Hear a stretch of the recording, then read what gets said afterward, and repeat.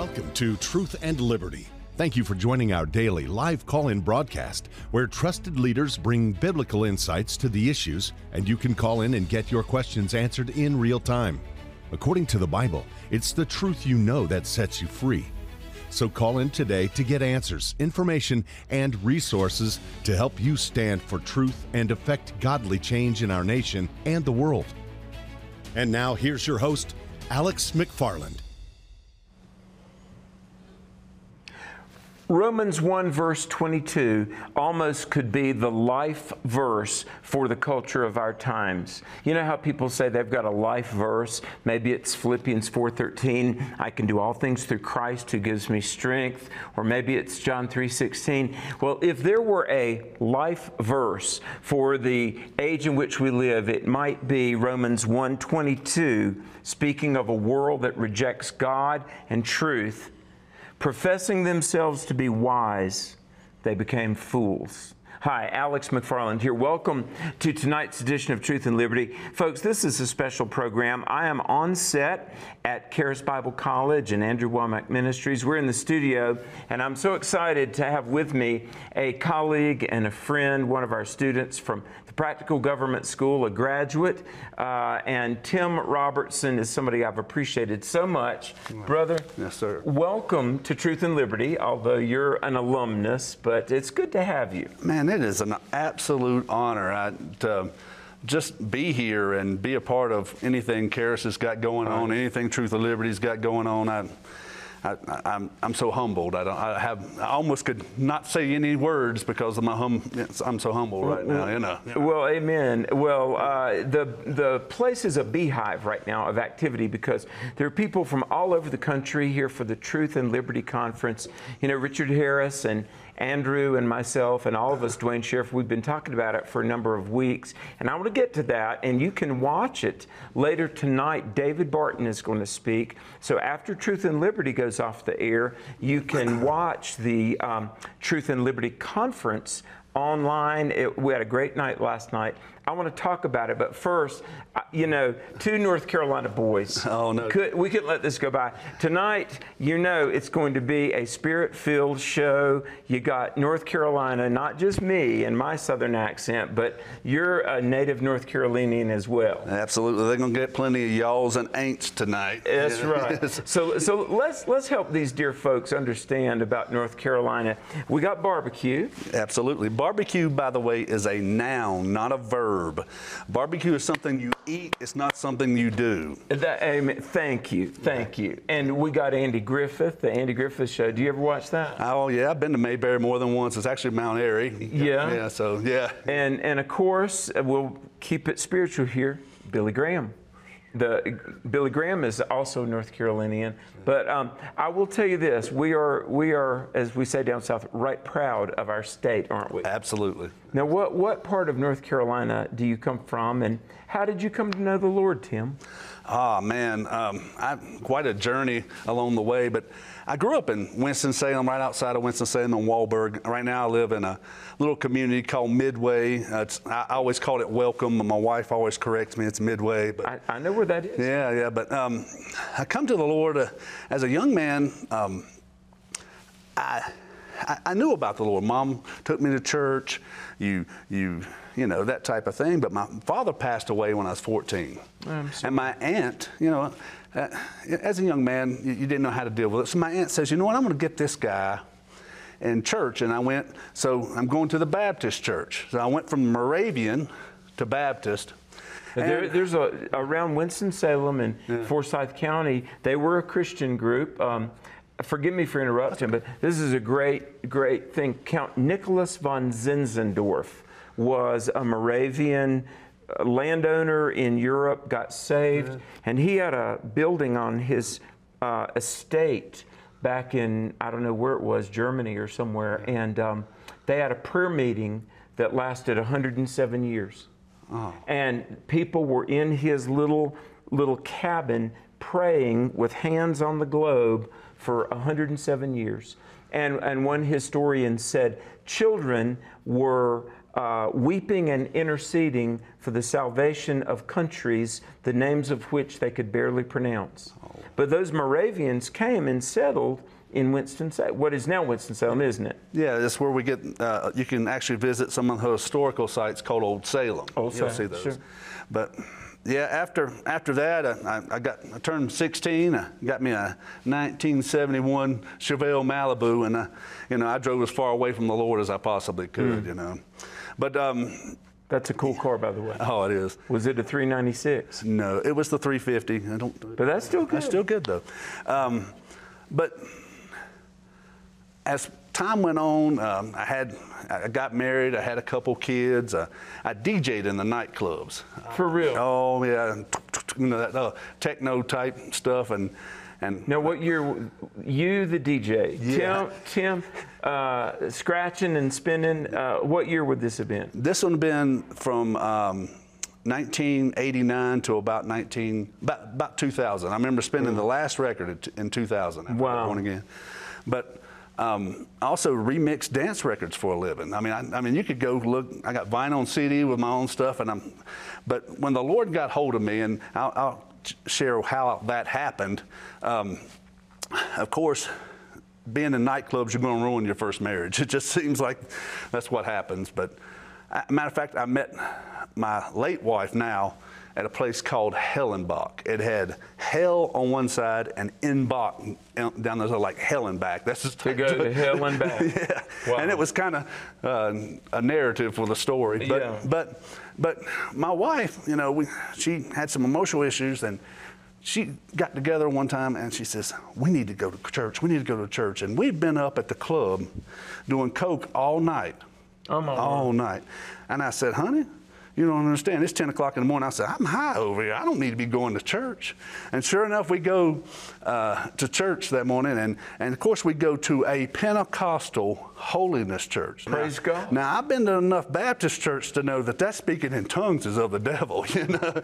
But what's funny about that is, you know, I've worked in all those dives and joints and DJs and all that stuff. I never heard all these evil people talking in tongues, so that kind of blows that tongues is of the devil thing out of the water. But so this morning, after a night of partying, Yeah. y'all get up and go to church. Go to church. We never went to sleep.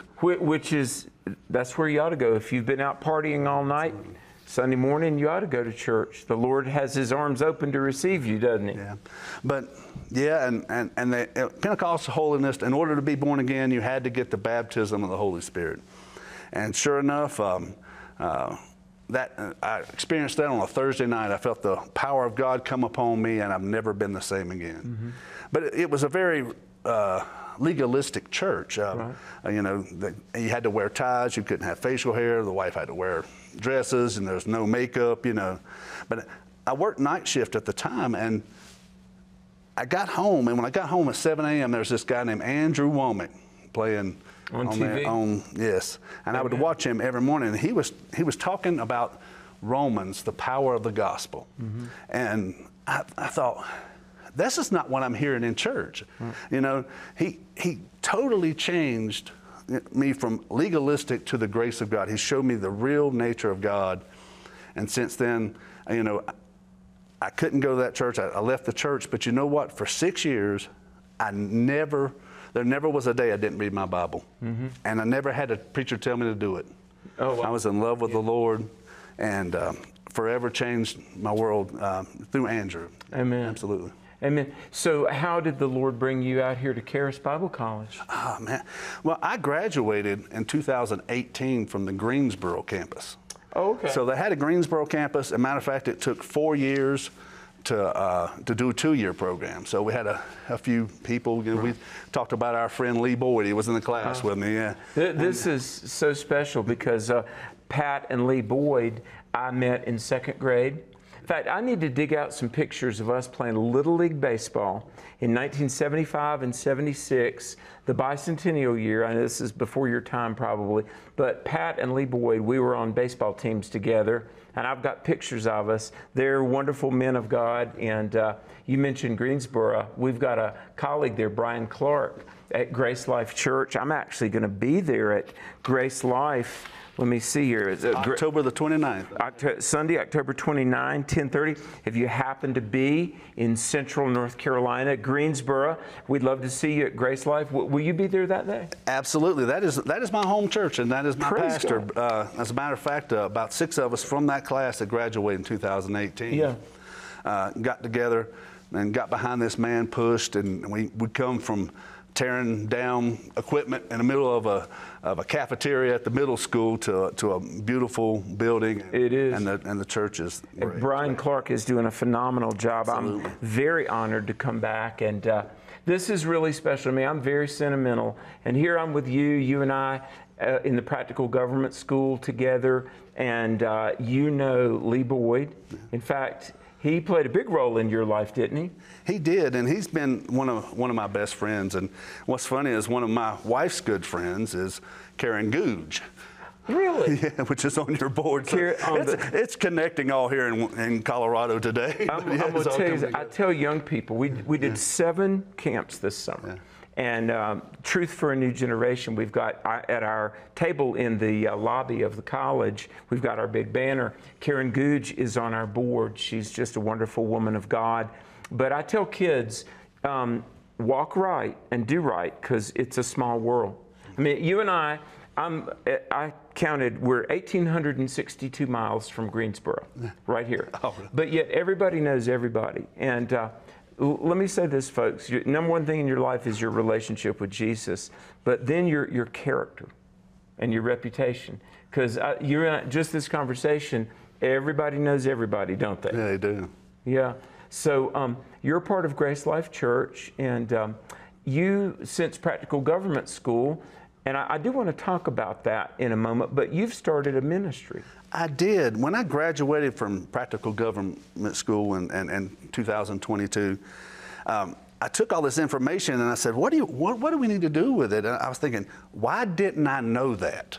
Especially when it comes to the Constitution. So the first thing I did is I made a little 4-hour constitutional little crash course like that. Oh, wonderful. Yeah, and formed a little ministry called Freedom Field Ministries. Freedom Field. Freedom Field. I believe if you're Spirit filled, you should be also Freedom Field, because the Spirit of the Lord there is freedom. Liberty and freedom. Yeah. Oh, these are awesome. Did you design these? I did. Or you had I did. it done?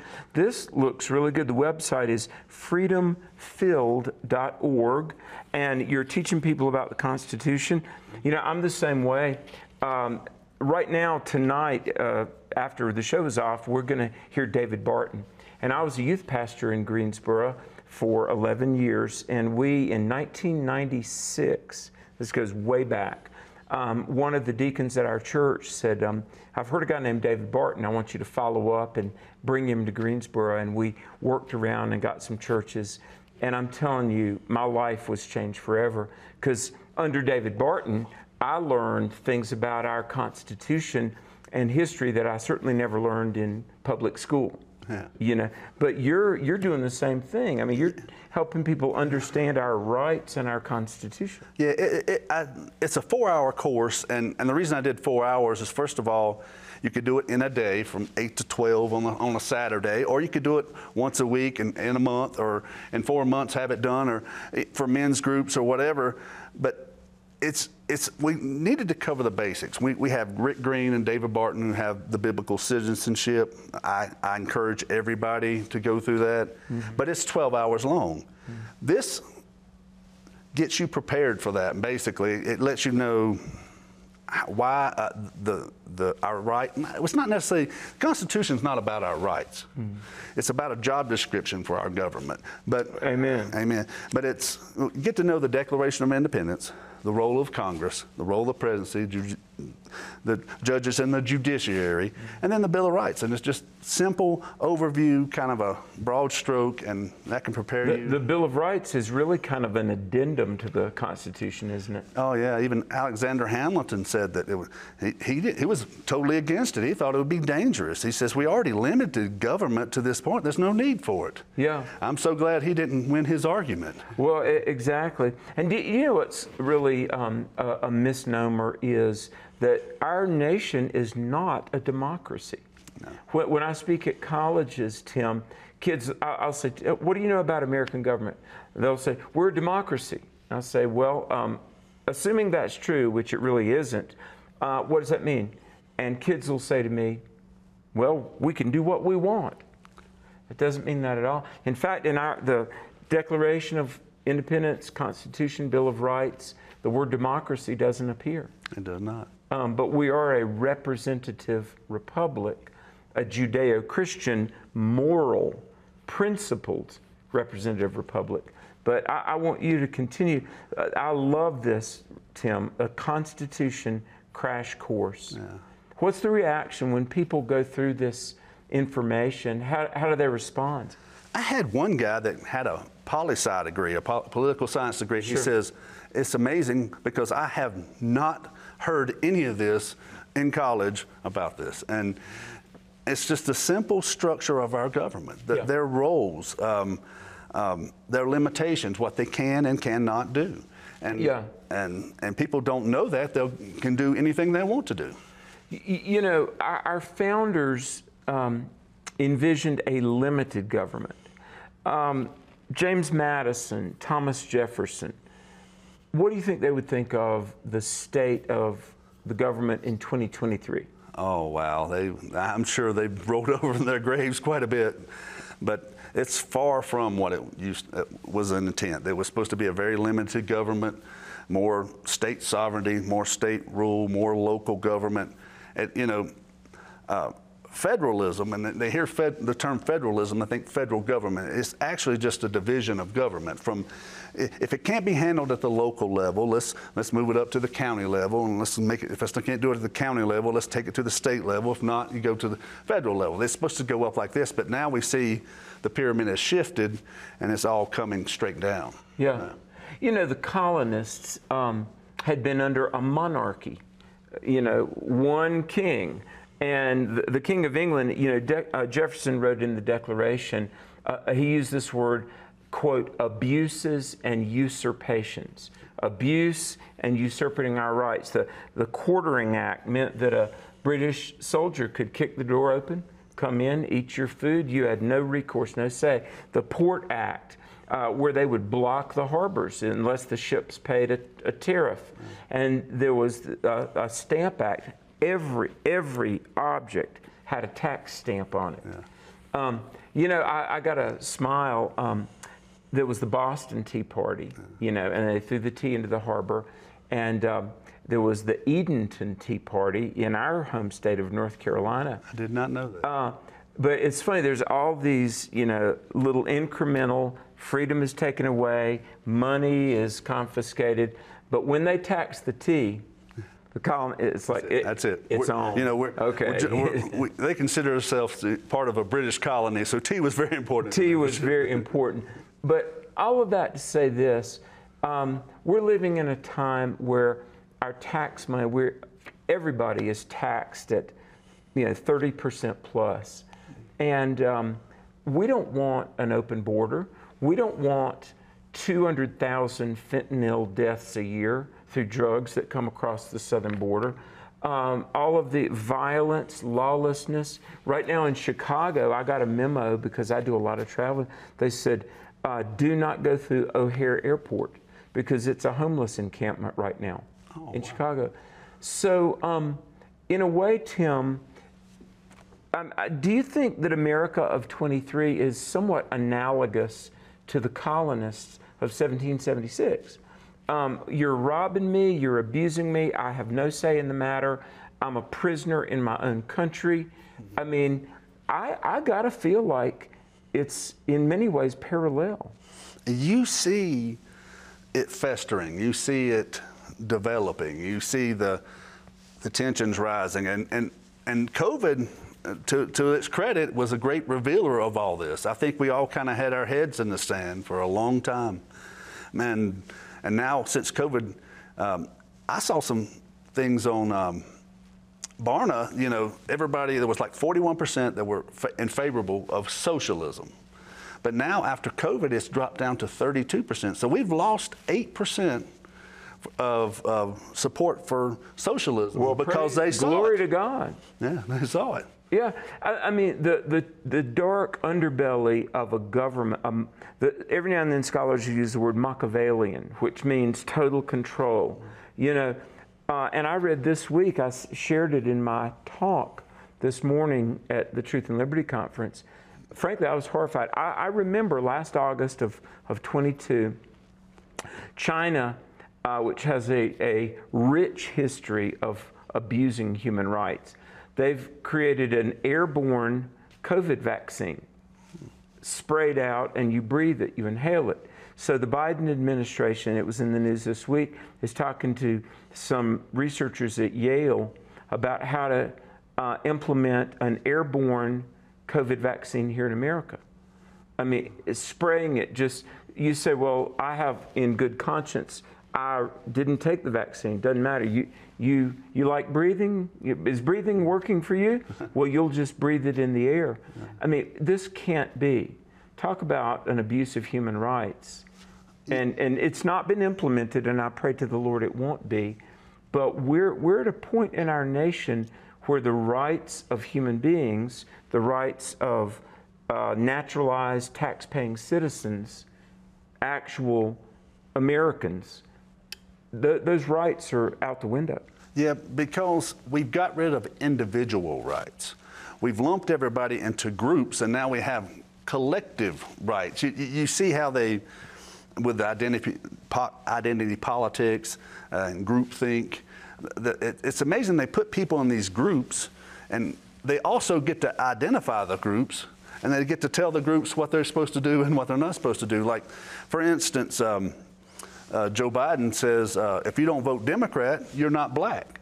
Yeah. So he's therefore identifying what you're supposed to do if you're in this identifiable group. Yeah. So. Very racist. You know, isn't this ironic that the very same woke world that is demanding you not only tolerate, but embrace and even celebrate lifestyles that you respectfully disagree with, but yet they hate you and me for the beliefs that we hold. We're to embrace their lifestyle. All they want to do is denigrate ours. Yeah, I think it comes with the 60s. There's three people, if you understand socialism, there's three people you need to know. You need to know Karl Marx, you need to know Marx, Mao, and Marcuse. Marcuse did a famous book in the 1960s called One Dimensional Man, but he also wrote a essay called Repressive Tolerance. And he defined tolerance at that time as toleration towards the left and no toleration towards the right. Because the right, in their mind, is on the wrong side of history. Right. They're the villain. So you should not show any toleration to their movement. But yet, regardless of, well, when you don't have any morals, you know, I guess that's where the left comes in, that you can tolerate anything that they do. So. Yeah. And, you know, talking about, you mentioned Marx, Mao, and Marcuse.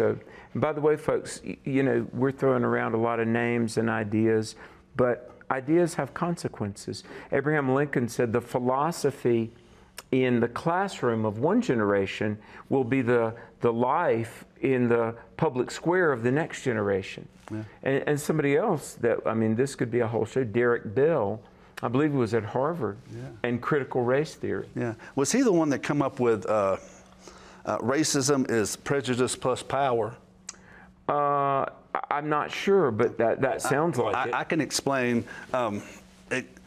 What it says is that you're only racist and prejudiced if you have power.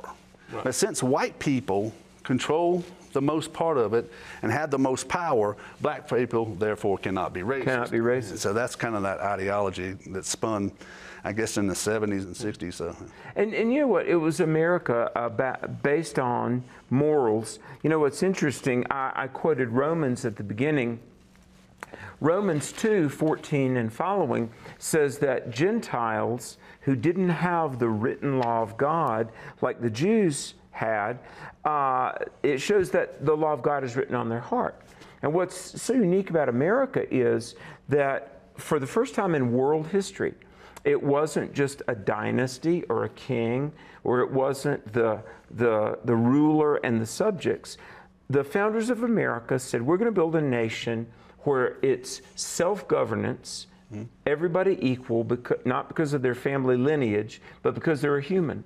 And we're going to govern ourselves by the law of God written on everybody's heart. Yeah. And that's why within, let's see, 1803, within 16 years after the writing of the Constitution, within 14 years after the ratification of the Constitution, Jefferson, our third president, was taking pains to end slavery. And he said in 1803, we will not enter into any treaties with slave trading nations. Now, a lot of people, Tim, they'll say, well, you know, July 4th, 1776, slavery existed. It did. And within 14 years after the writing of the Constitution, the wheels were turning by Republicans, and ultimately the Emancipation Proclamation to free the slaves. But why? Because of our Judeo-Christian foundation.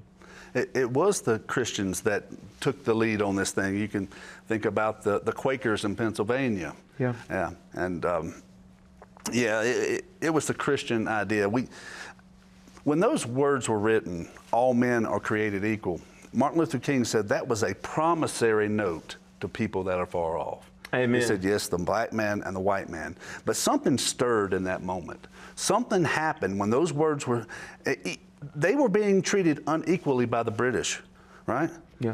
So therefore, they saw what inequalities looked like.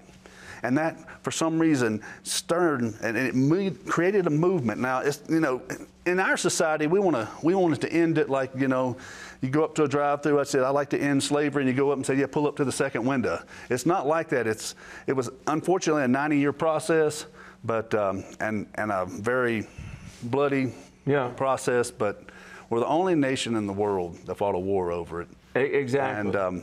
And to me, when blood is spilled, I feel like that was the atonement for slavery. And but there was one party that kept the Democrat South, the Jim Crow laws and the racism that existed up until recent years, and in fact still does exist. Now, folks, we're going to continue this conversation, and the number, I want you to call in. We want to talk with you. We want your questions. Tim and I would be happy to hear from you. Maybe you agree with what we're talking about. Maybe you don't agree. But we're talking about God and country and all of our futures. So the number, if you want to participate in the conversation tonight on Truth and Liberty, the number is 719-619-2341. We'd be very honored to hear from you. Now, Tim, we've got a break. Before we pull away, what's your website again?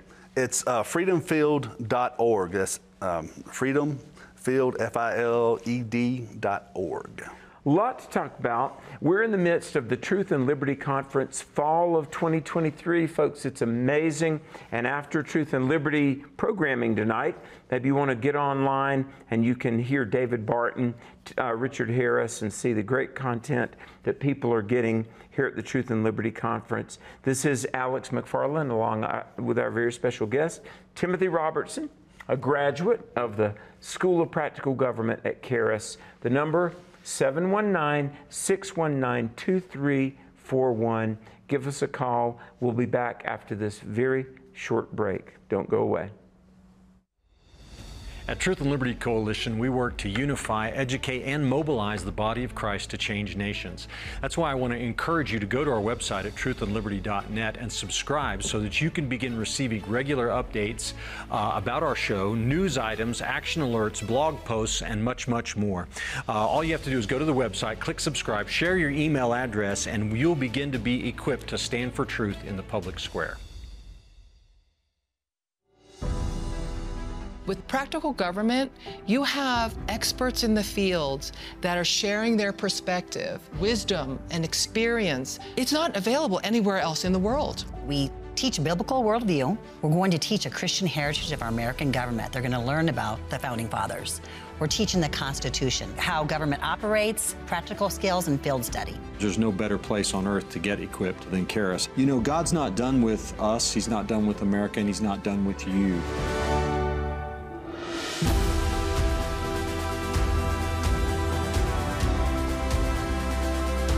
So many people come into practical government school and they're scared because it's the mountain of government.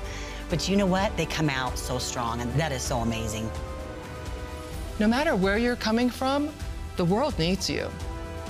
Whatever God's calling you to do, you're able to do it. To learn more, visit practicalgovernmentschool.com. Welcome back to Truth and Liberty. Alex McFarland here along with our guest, Tim Robertson. And the number is 719-619-2341. Talking about our country, and we do have callers. There's a thing coming around. It seems like we have to learn so many acronyms nowadays, you know. But DEI. And I was reading, Tim, where corporations are getting DEI scores, and they're wanting to make individuals have diversity, equity, inclusion scores. Now, the movie industry is embracing that, and it's just more control.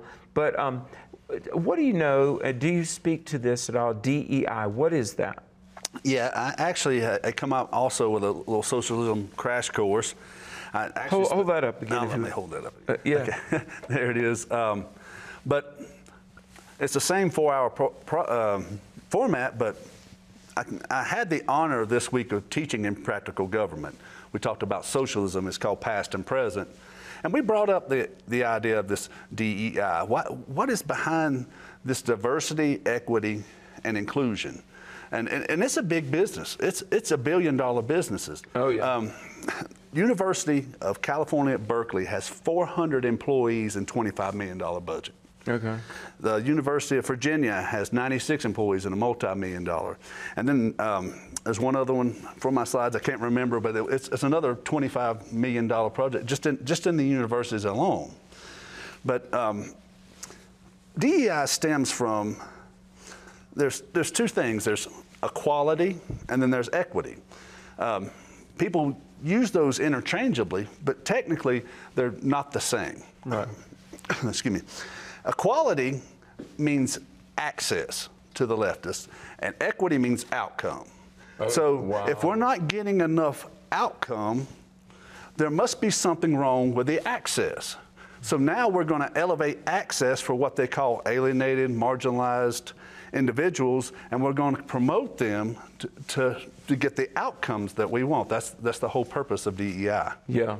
Do you know in Greensboro, North Carolina, and I don't mean to be anecdotal and just share self-referential things, but, you know, we hear the news we hear. So there's a not-so-great part of town that had 2 grocery stores and a little general store. Well, both grocery stores ultimately went out of business because there was theft, there were fights, there was a shootout right in the parking lot. And anyway, the activists were on the news saying, this is racism. How dare a grocer close a store? And the company said, well, look, we've lost money, we've lost lives, nobody will work there because it simply is not safe. And they documented this part of town got so dangerous. Why? Because of the breakdown of the family. Drugs, fatherlessness, an exploding illegitimacy rate, gangs. And so people say there's not equality, there should be access to the grocery store. Yeah, that would be nice, but corporations don't have any obligation to go where they're losing millions of dollars and their workers simply aren't safe because it's lawless. Absolutely. I don't. None of us would blame the grocer from pulling out of that area. Yeah, just like companies are leaving San Francisco as fast as they can go. Yeah, yeah. We see a lot of poverty. I've always said that poverty stems from the lack of, they're the farthest away from the free market. And inside those type cities, the free market is non-existent. It's mainly government ran, government controlled areas, and they're really not, I don't know where to go with this, but you may want to go farther with it, but it doesn't make sense in high crime areas when you have that type of equality and everybody's equally poor and equally in danger. The only way to get up is to take, steal, rob, and manipulate somebody at the same level. You know what? And we're going to go to the calls, but you're right. Let me say, folks, we, as a conservative constitutionalist, we don't want anybody hungry. Of course we want food on the table. Of course we want access to grocery stores and utilities for everybody. But the way to get there is not communism and the iron fist of government artificially making everybody poor. See, here's the thing, like Margaret Thatcher, who was Prime Minister of Great Britain, she said this, that for the socialist, some have it good, some have it hard. The socialist says, here's what we'll do, everybody's going to have it hard. Yeah. Winston Churchill said that the vice of capitalism is the unshared blessings.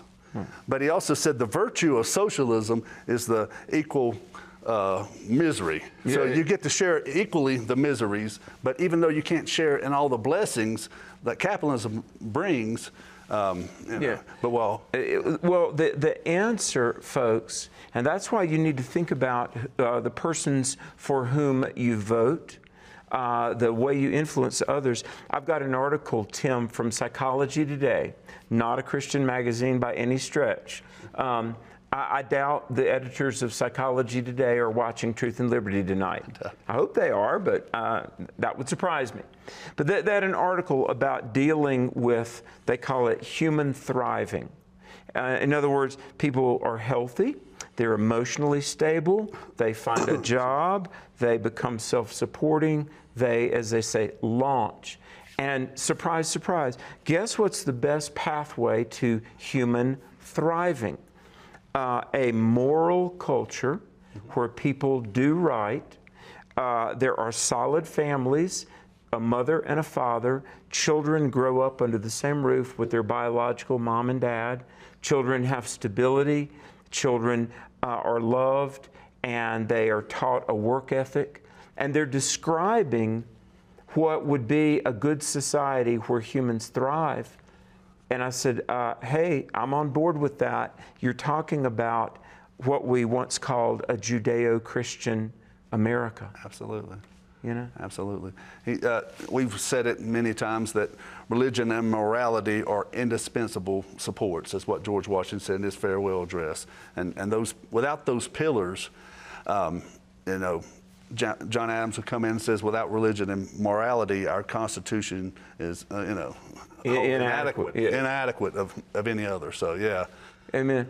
Well, this is great, folks. What a robust conversation. We're going to go to the phones, and we're going to begin in Arizona. But, folks, that number is 719-619-2341.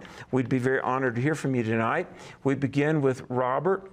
And, Robert, I want to say thank you for being a subscriber to truthandliberty.net. And everybody can subscribe. By the way, I've got 3 articles I've written that I'm sending to Richard to post. But Robert, thank you for being a Charis Practical Government grad, and welcome to the program tonight. I appreciate that, Alex, and it's great to talk to you today. And your 50 minutes this morning in the Truth and Liberty Conference was just, you rocked it. It was great. It did. To God be the glory. Well, you're so kind, and I appreciate you having watched that, brother. And hey, I got to ask you, Robert, did you also hear after me was a wonderful young pastor and thinker named Lucas Miles? Did you hear him? I did. I did hear quite a bit of his. Yes. He was awesome as well, and. So, folks, this is great content. But, Robert, what's your question tonight? Okay. Hello, Tim. This is for you, too. Okay. So my personal opinion is Donald J. Trump, is the person to turn this around. Now, he's being indicted. They're trying to take his name off the ballot, and the good Lord only knows what kind of moves they have next. Is this man going to be on the ballot? Are we going to be able to vote for this man in 2024? That is a great question. Do you have any thoughts on this, Tim? They're doing everything they can to make sure he's not on the ballot. I can at least say that. And this guy seems to be bulletproof, doesn't it? I really think that, let me just say this, Robert. During the 2015 candidacy and then 26 campaign, things came out, and he did appear to be bulletproof. And at this point, Donald Trump has survived so many ad hominem attacks and just this relentless barrage of criticism. I say this, I think he's supernaturally protected almost. It's almost like, and I'm not talking about where his relationship is with Jesus. I do. Dr. James Dobson and Dr. Robert Jeffers, both of whom I know, have prayed the sinner's prayer with Donald Trump. Where he is spiritually, that's another story. But I am beginning to believe that he's just not gone away. I think most of us would have just licked our wounds and disappeared. And I'm wondering if there's a supernatural protection on him that he will survive all of these trumped up indictments. There's a possibility. He seems to be like water on a duck's back. You've impeached the guy twice. You've charged him with Russian collusion. How many bogus indictments have we gone through? So I still see him in the play. I think if he is by far the front runner, it seems like, for the Republican Party. By a long shot. And if you take away Donald Trump out of the thing, you might be putting some nails in the coffin of the Republican Party. That's just a thought. Well, and let me say this too, Robert. Here's why the left is so vehemently firing every dart they've got at Donald Trump. It's funny, on The View, Joy Behar mocks, and I mean, whether it be, Baldwin, the actor, not Stephen Baldwin, but his brother, I forget his name. But look, Ellen, the Baldwins, The View, Joy Behar, Colbert, Jimmy Fallon, Hillary Clinton herself, they mock, he's just this buffoon. They just try to demean him, but yet they're scared to death of him. And I'm going to tell you why. Say what you will. Amy Coney Barrett, Neil Gorsuch, Brett Kavanaugh, those three pro-life justices were put on the Supreme Court. They're natural law constitutionalists, and Roe versus Wade was overturned because of those Trump SCOTUS appointees. The American embassy is in Jerusalem, not Tel Aviv, because of the courage of Donald Trump. The economy was thriving. The housing market exploded during the Trump administration. National security, the economy, morale, patriotism, every matrix, historic employment numbers for minorities. Black America thrived under Donald Trump. Black America and all of America is suffering under Bidenomics. So here's the thing. On the one hand, they want to be dismissive and say, oh, what a buffoon. But yet they are so intimidated by the perhaps one man that can stop us from becoming a socialist, ultimately communist country, that they're weaponizing the DOJ to try to bring him down. And look, I'm not blind. I'm not some blind, uncritical Trump supporter. But folks, we're in a spiritual battle. And I'm just going to say this, and then we're going to go to Linda in South Carolina.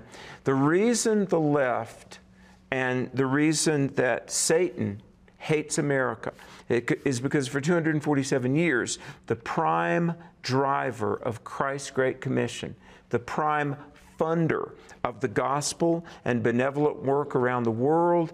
As Reagan said, that city on a hill, that engine of benevolence, goodness, and truth has been the USA.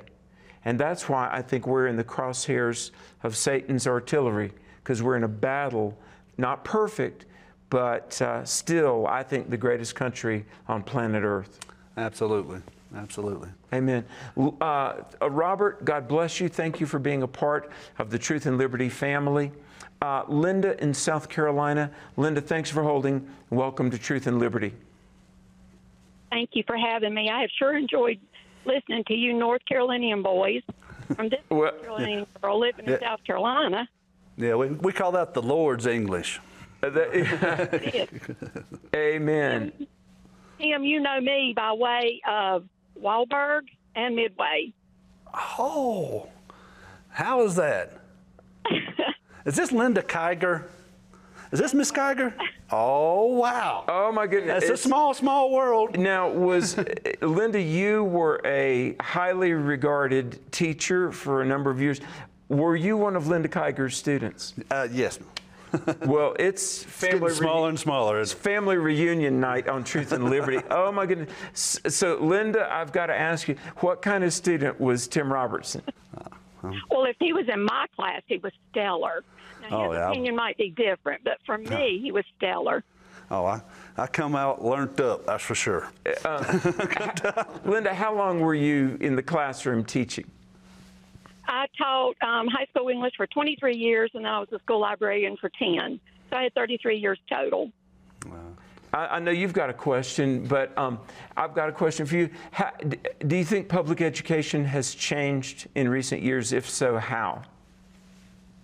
Tremendously. I was honored in the early 2000s to be able to teach a course in public high school in North Carolina called The Bible as Literature.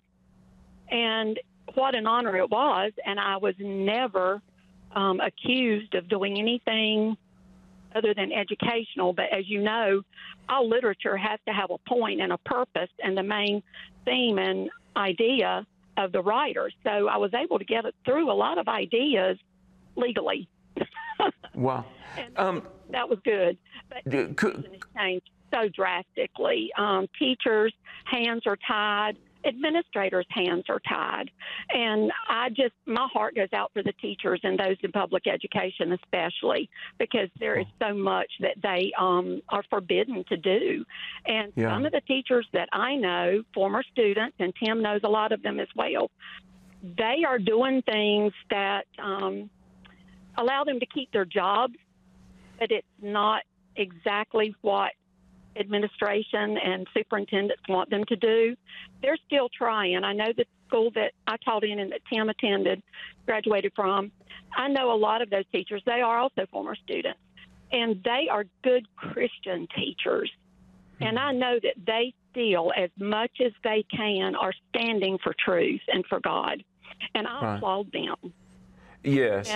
And you know, and my mother was a public school teacher for 28 years, and my sister taught high school science. My sister-in-law is a teacher still. Teachers minister. I mean, they really do. It is pouring your life into good teachers. They truly do invest themselves in their students, don't they, Linda? They do. And I always said if they were a student of mine, they were my children. They're my kids. And it was an honor and a privilege. God always gave me opportunities, and I tried to take them when the door was opened. And I just give him the glory for the opportunities that I did have with my students and my kids. And I still keep up with a lot of them today. And I'm just thankful for the Lord allowing me to do that. Well, thank you, Linda, for your ministry and your teaching. And I know you're a regular listener of Truth and Liberty, and we are deeply grateful. Do you have a question for Tim Robertson?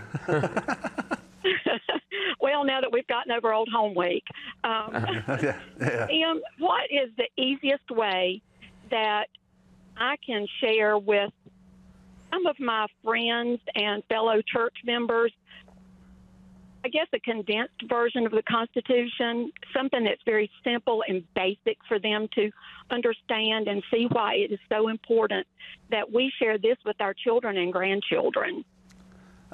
Yeah, Miss. Well, that's why I started the Constitutional Crash Course, like I was just mentioning, is because I put it to 4 hours. You know, like I said, if you really want to go in deep and get a real good knowledge of it, get Rick Green's Biblical World Citizenship. But you know, there's a lot of constitutional crash courses out there. I feel like mine does the basics. You know, you need to know why we separated from Britain, how a bill is passed, how it's amended.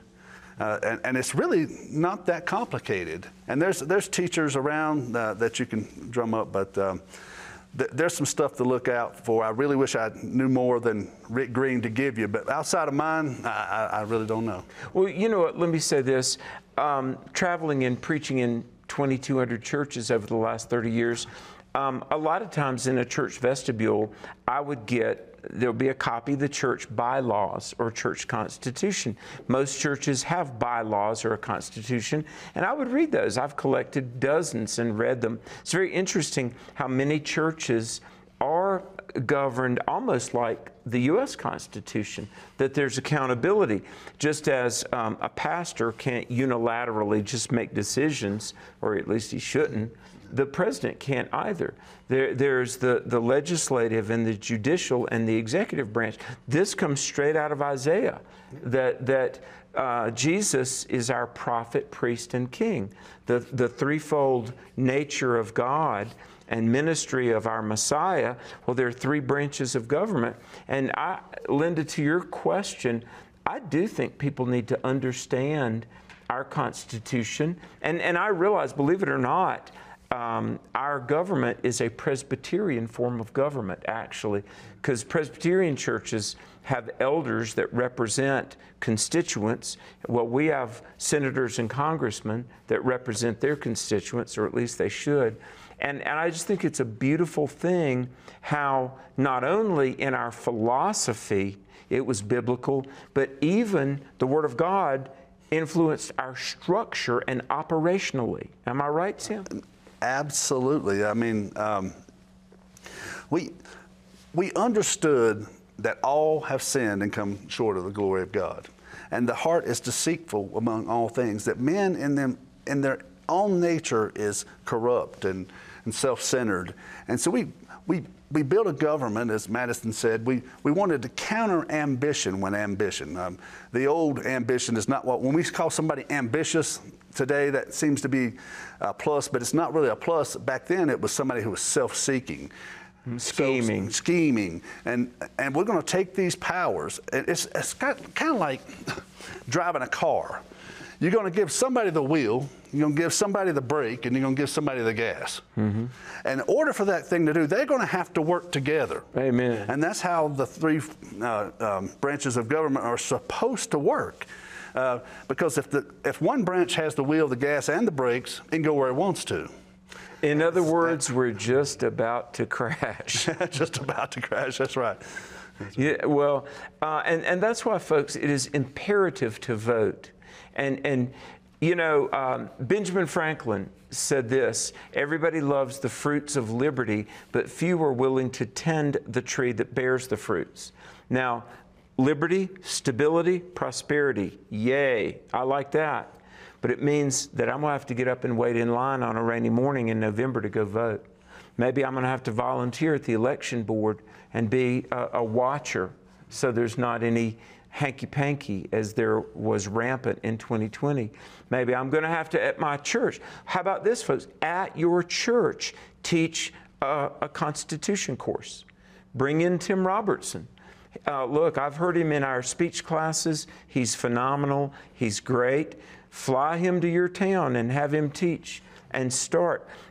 We've got a lot going on. I don't want to digress and get off on what Truth for New Generation is doing. But folks, this thing called the preservation of America, it's time to roll up our sleeves and let's have at it. Am I right? Absolutely. And we have to educate people on the truth of how this thing is supposed to be set up. You know, when it comes to woke, we talk about this all the time. It's getting the truth out.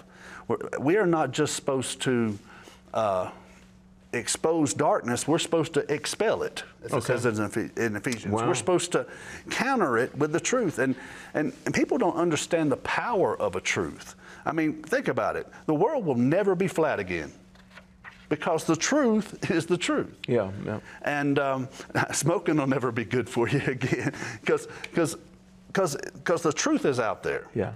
And it's only because that truth was put out there. Had nobody ever said how the earth was round, nobody would ever know. Right. You know. And how did you come to Jesus? Somebody said something. Someone educated you on the fact that there's this man named Jesus that died for your sins, and someone spoke that to you. So we got to actually not just think about it, we need to talk about it and Amen. Get it out there and so forth. But go ahead, Amen. Alex. Well, Linda, thank you so much. And we're going to go to North Carolina, our home state. Tyler in North Carolina. Tyler, thanks for holding, and welcome to tonight's edition of Truth and Liberty. Yes, sir. Thanks so much for having me on. I appreciate it. Yes. Are you at all familiar with our guest, Tim Robertson? Yes, sir. He is my dad. Sir, I know. Well, this guy here is actually the anointed one. He's actually getting ordained the 29th of October. Really? He's an associate pastor at Fellowship Baptist in Durham. I'm right on this, and he's wrote a book called Reckless, and he is.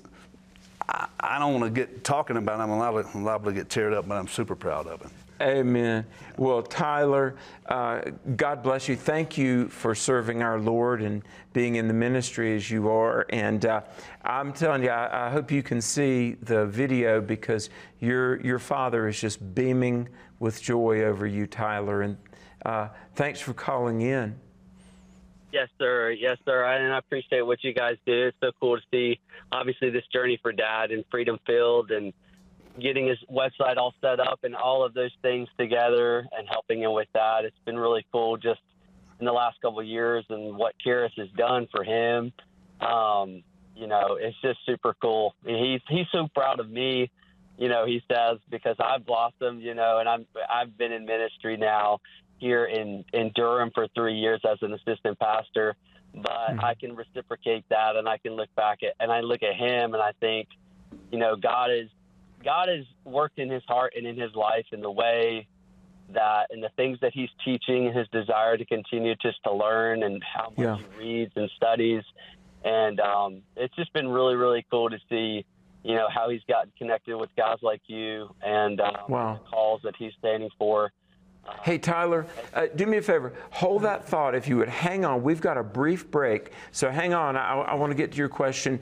Donna in Texas, stay with us. Frank in Missouri, and all the others, the number. We're going to come back. We've got a very brief break. So stay with us, everybody. But it's 719-619-2341. Call in on this edition of Truth and Liberty. We're back after this. You were created with a purpose. Written in the heart of God, long before you were born. He is calling you to find it. We want to help you experience His unconditional love, to be equipped and empowered to become a world changer. This is a godly nation. It was founded upon godly principles. God is calling us to rebuild His house so that He can manifest His glory in the midst of a corrupt and pagan world.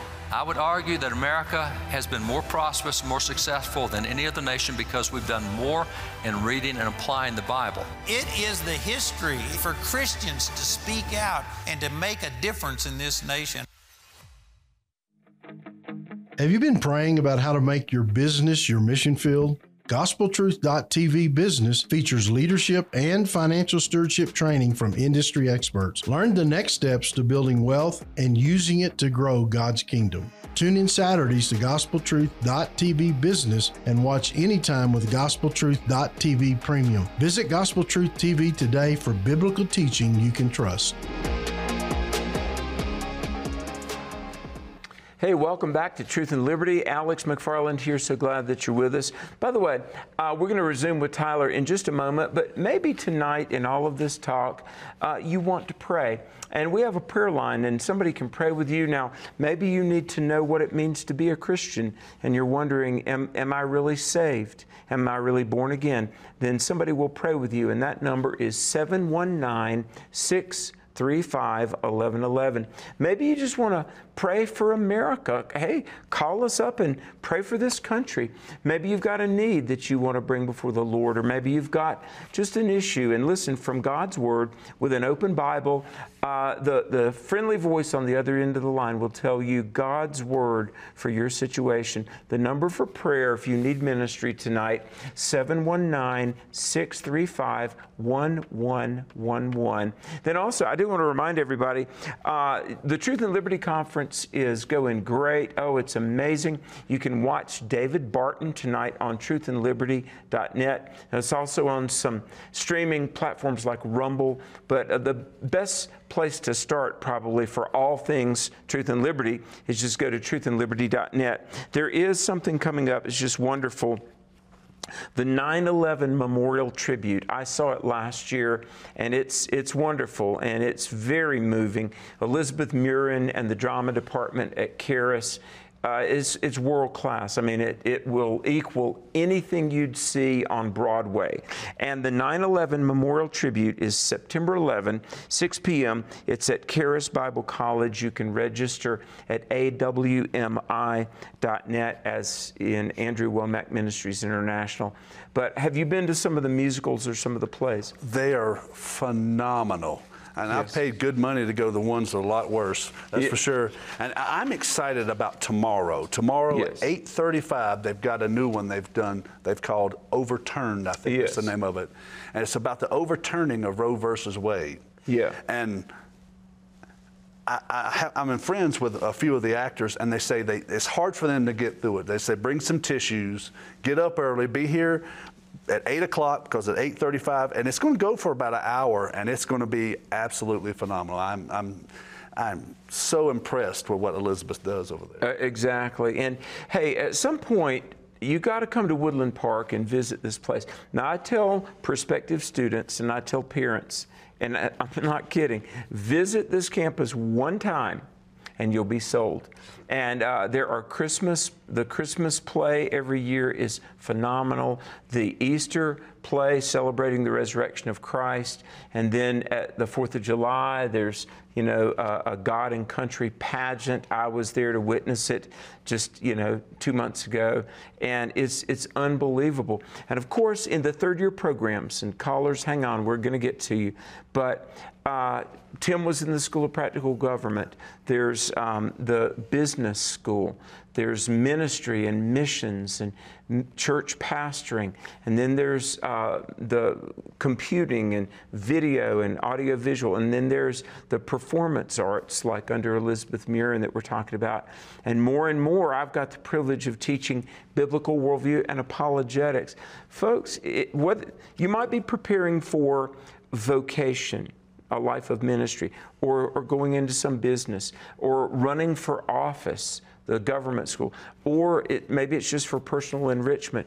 But Tim, I'm going to tell you, Angie and I, we'd been saved 30 years, and we began to, be involved and learn and read Andrew's daily devotional, and it's changed our life. And we were already plugged in 8 or 9 years ago. Caris Bible College, what God is doing on this mountain, it gives me hope for the future of America and the world. Yeah, absolutely. And even some of my classmates, like, we had Lance Williams speak last night. Oh, okay. He's working for TPE USA Faith, and you see people running for school boards. Working with Charlie Kirk. Charlie Kirk, yeah. And so they are raising up, I don't know, specialists in that field. If you're going to go out and start a ministry, they will get you equipped to do so. Yeah. And if you want to run for office, they're going to show you how to run for office, how to canvass your votes. They're going to show you how to know your voters and how to. It's amazing. It's amazing, yeah. It really is. And I'm going to say this. We're going to go back to the call, folks. How about investing? Now, Truth and Liberty needs supporters because all of this cameras and a world-class crew and streaming out to 50 U.S. states and the Western Hemisphere and the world. Do you know, I was talking to Richard Harris, and only the Lord knows how many people are watching, but I mean, the potential audience is like, almost a third of the human race can see this content. Why don't you go to truthandliberty.net and become a financial supporter? And your gift of at least $5 a month or more, the best gift you can give, you'll become a Truth and Liberty partner. And folks, do you know the Bible says in 1 Corinthians 15:58, it says that your labor in the Lord is not in vain. And so would you, number one, pray for us, but give and support, and together let's do this. Let's stand for truth. We've got to be more committed to that which is true than the world is committed to that which is false. And so your financial support in Truth and Liberty will be gratefully received, faithfully and fruitfully handled, I assure you. And we thank you. truthandliberty.net/donate. Let's go back to Tyler. Now, Tyler, we had a break, but you had a question. The son can stump the dad. What's your question, Tyler? This is really a question for both of you. I'd love to get both of your perspective on it. Like I said, I'm a young pastor in a very, very liberal part of North Carolina. So my question for both of you would be, how does a young pastor motivate his congregation to be involved politically? Because there's a lot of conversation, especially in latter years, of should we talk politics in the pulpit, all of that. But how does a young pastor really come in to a church and motivate people towards, yes, being educated about the Constitution and about our founding fathers and all of that, but also getting them hands-on experience and trying to turn, obviously the gospel first, but trying to turn the political landscape of right where they are? Well, it's a good question. Let me, I'm going to throw to Tim in a moment, but first of all, Tyler, thank you. It encourages me as a young minister that you would want to inspire parishioners to get politically engaged. And I know you're in Durham, you're right there at Duke University, you're on the doorstep of UNC Chapel Hill, so you are in a liberal part of the country. I've spoken at both of those places. But here's one statistic. You mentioned George Barna, the Barna Research Group, very respected. I know George Barna, I've interviewed him, brilliant. All right, a couple of years ago, they did surveys, random samples, representative sample, I should say. All right, 80% of parishioners want their clergy to speak about moral, social, political issues from a biblical perspective. What does thus saith the Lord? And yet, at best, 12% of pastors do, and it's usually more like 7 or 8%. So one thing I would say to pastors of any age, I would say, look, your flock, young people, middle-aged, older people, your parishioners, in spite of all the drift and our country's not what it was, but people go to church and they look to that pulpit to hear what thus saith the Lord. And the statistics say the parishioners want to hear their pastor lead out about moral, social, political issues. But what do you say, Tim? You said that the pastors were at the forefront. It got me thinking about our forefathers, and the president and the leaders of our country would go to church to hear what the pastor had to say, to get instructions on what to do to guide our country. So that was the important role of David Barton's better at this, but John Adams talked about how the pulpits thundered, and they were the forerunners of our revolution. You talk about the Muhlenberg brothers, and that's why the British at Lexington fired on parishioners leaving a sanctuary. Yeah. The shot heard around the world. And the American Revolution was begun. Why the churches? In North Carolina, come to Greensboro, unless you and I go to Buffalo Presbyterian Church, 270-something years old. They say the pastor, David Caldwell, read the Declaration on the front steps. and women fainted because they knew it meant we were at war. The British commandeered the sanctuary, fired muskets out the window, they said at one time. But here's the thing, the pastors were so proactive at conscripting men to join the Continental Army, that's why the Brits fired on the churches. Yeah. Now, the churches nowadays are nearly irrelevant, I'm sorry to say. Yeah. But pastors need to get involved. The one other thing I would say, Tyler, and this is a very good question, young pastors, and I've been there. I was a young youth pastor. I was a young senior pastor. Now I'm not as young as I once was, minister. A lot of times young pastors, they're very idealistic, and they'll say, well, you know what, my job is to create disciples, not Americans. God didn't call me to make Americans. God called me to make disciples. Yeah, that sounds good, but if you lose the freedom to make disciples, you're not going to fulfill the Great Commission. That's it. You know, we're going to try to get everybody in. Donna in Texas. Donna, you're a Truth and Liberty partner, an AWM partner, and we sincerely thank you. Welcome to tonight's program. Thank you. Thank you. This goes back to when you guys were talking about The View and, you know, the women on The View, and it made me think these people that put down Trump, the wealthy people that put down Trump, don't they realize that if we become socialists, it's going to affect them? I mean, they're not going to be able to keep all their money, are they? Well, you know, just like in capitalism, a rising tide lifts all boats, has been said. And in socialism, ultimately, yes, a lowering standard eventually touches everybody. That's a pathology I've never been able to understand, Tim. Yeah.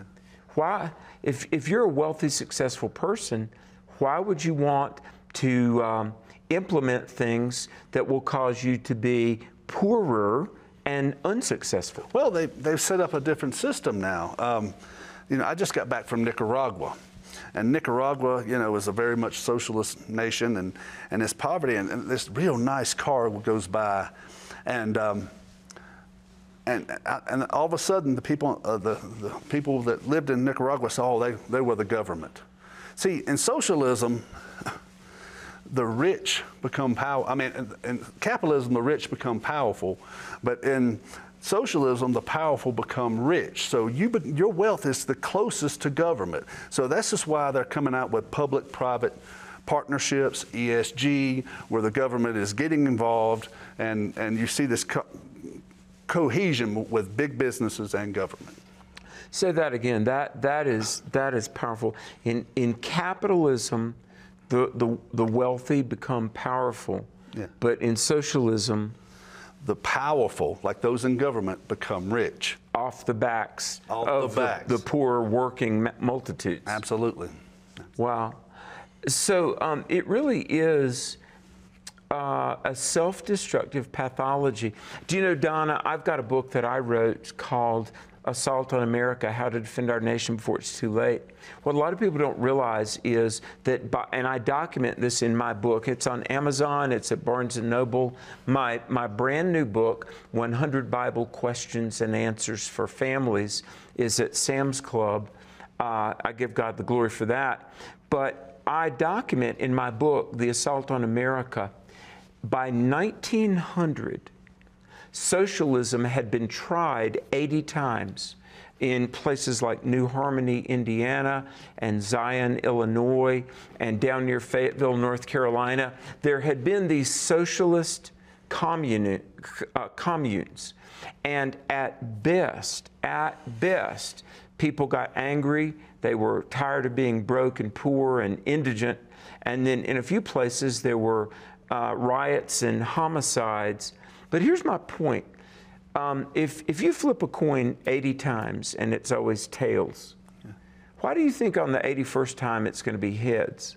See, and this is the delusion. I've debated this with college students on campuses all around America. They'll say, we know that in Mao's China, people died and starved. We know that in Cuba, people were poor and starving. We know in North Korea, it's a standard of living that we don't even know about because we're not allowed in. It's the closed kingdom. We know socialism has never worked. In the USSR, it was horrid, but we'll be the exception. That's not even rational thinking. Well, you hear the comments that they say, what we want is the Scandinavian model. What we want is Denmark. And what Denmark is, and by their own prime minister's admission, he says, we are not a socialist nation. We are a market economy. But they do have very expensive welfare programs. For instance, the average person making around $60,000 is going to pay about 56.2% in taxes, including a 25% tax, a VAT tax on everything you buy. And think about this. Everybody has to pay that tax. The poor have to pay the tax. The middle class have to pay that VAT tax. So it's not as progressive or like we have here in America. As you think. And you throw in about 180% tax on a car. You think a $30,000 car will cost you, a good 70, 80 grand, try to sell that to today's youth, but that's what they're trying to sell. And woke Democrats, if you like Denmark, go there. Yeah. And another thing about Denmark is they have the lowest corporate tax rates. It's one of the freest places you can open up a business. They got one of the freest markets out there, and now why? So the taxation is so heavily on persons, but not business. Yeah. Really? Yeah. So it's very much a free market, and they rely on that free market to pay for those government programs. Another thing you want to tell them is there's no such thing as a minimum wage. They don't have a minimum wage in Denmark. Really? And also, I'm going blank here, but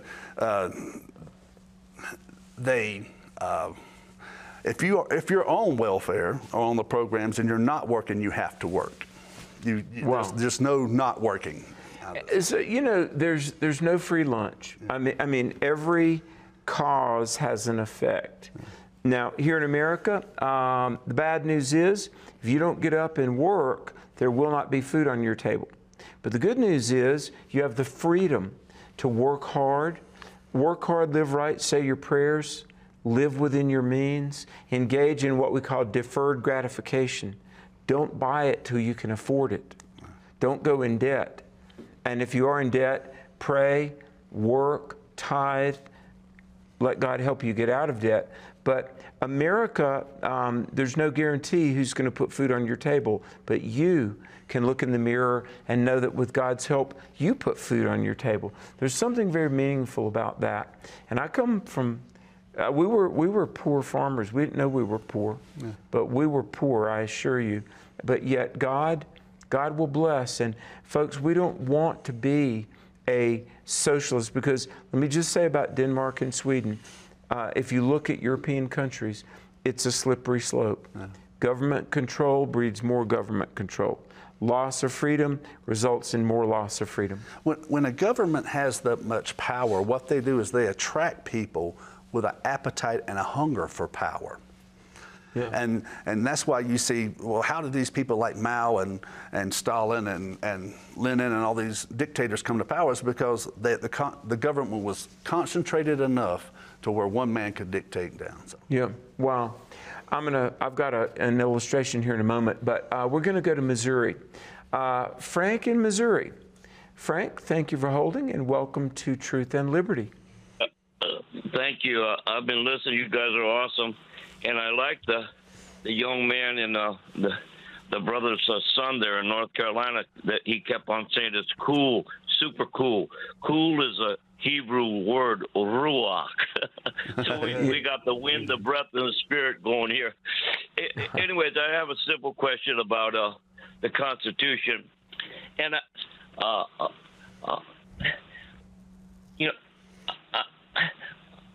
I don't know how to ask a simple question. It's how young do you think the 28 principles of the Constitution? How young do you think that a person or kids ought to get started learning those 28 principles? And by the way, I'd like you to comment, Alec and brother, on Isaiah 33:22. Mm-hmm. Okay. Let me look that up. But Tim, I want to give you and I know that verse. How young can somebody be to learn about the Constitution? Well, they actually have more and more conservatives are putting out these kids' books. The one that comes to mind is the Tuttle Twins. Have you heard of those series? It's the Tuttle Twins. Who is that? And they even go through books like Road to Serfdom and all this other stuff, but they'll show you the Founding Fathers in a very young age. And they need to know who the first president was and why we're independent and all the things that make this country absolutely exceptional. I've got a quote here, and it's my favorite quote of America. I don't see if Alex can recognize who it is. Okay. America, it says, it's economically resilient, stubbornly optimistic, miraculously birthed, divinely blessed, statistically, sorry that word, exceptional. America. Would that have been maybe? Wow, I said that. Okay. Yes, you said that. Is that in my book? Yeah. Wow. One of your, actually, it was a Facebook thing that you had put out. I thought that was, I used that. Yes. I think that is absolutely brilliant.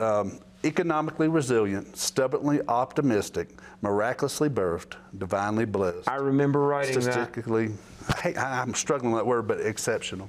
Well, it really is. And I wrote a book, folks, 10 Issues That Divide Christians, 10 Issues That Divide Christians. Frank, part of the reason that I kind of got into this world was because, you know, I love the 4th of July. I love to honor the veterans. My dad was a veteran. My grandfather was a veteran.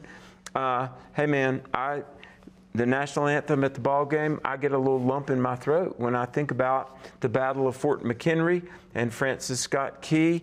The sun rose and people were jubilant. Praise God, our flag is still there. I mean, there was a man named Sir Walter Scott, and he wrote a poem, and everybody ought to Google it. He said, "Breathes there a man so dead that he has never within himself said, 'This is my own, my native land.'" And I encourage you to read that. Yeah, in the sovereignty of God, I was born in America. America's not heaven. Heaven is heaven. America's not my God. Jesus is my God. But this is the land God put me in.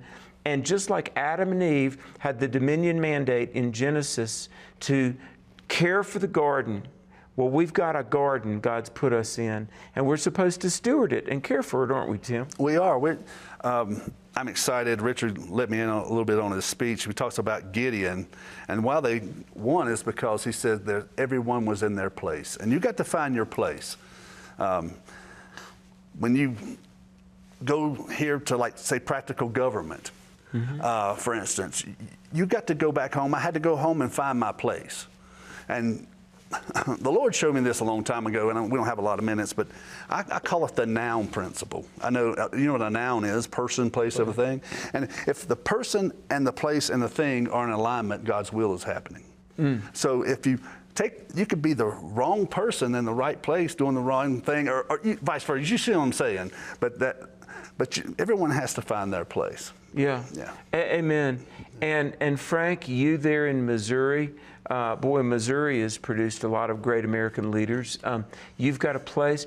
Everybody listening, you have a role to play. If in Esther 4:14, Mordecai told Esther, "If you remain silent at this time, deliverance in the Jews will come from another place, but you and your father's house will be destroyed." But who knows?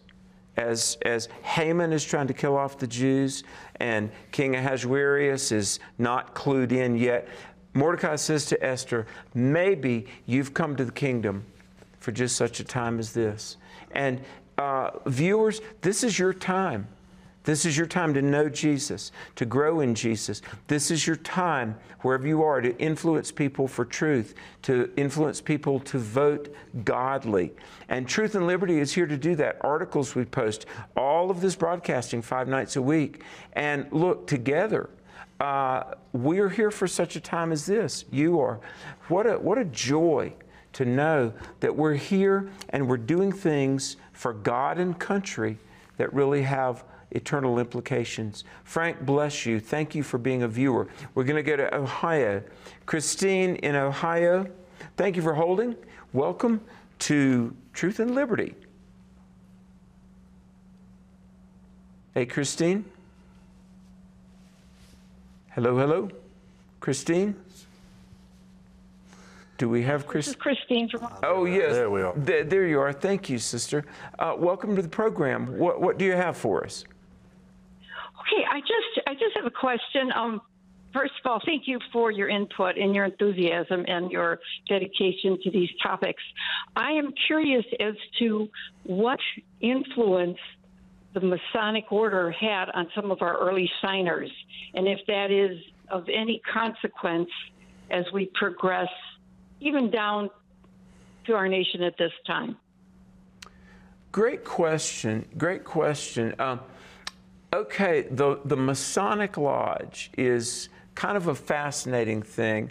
And, you know, in a way, watch National Treasure with Nicolas Cage because it's in there.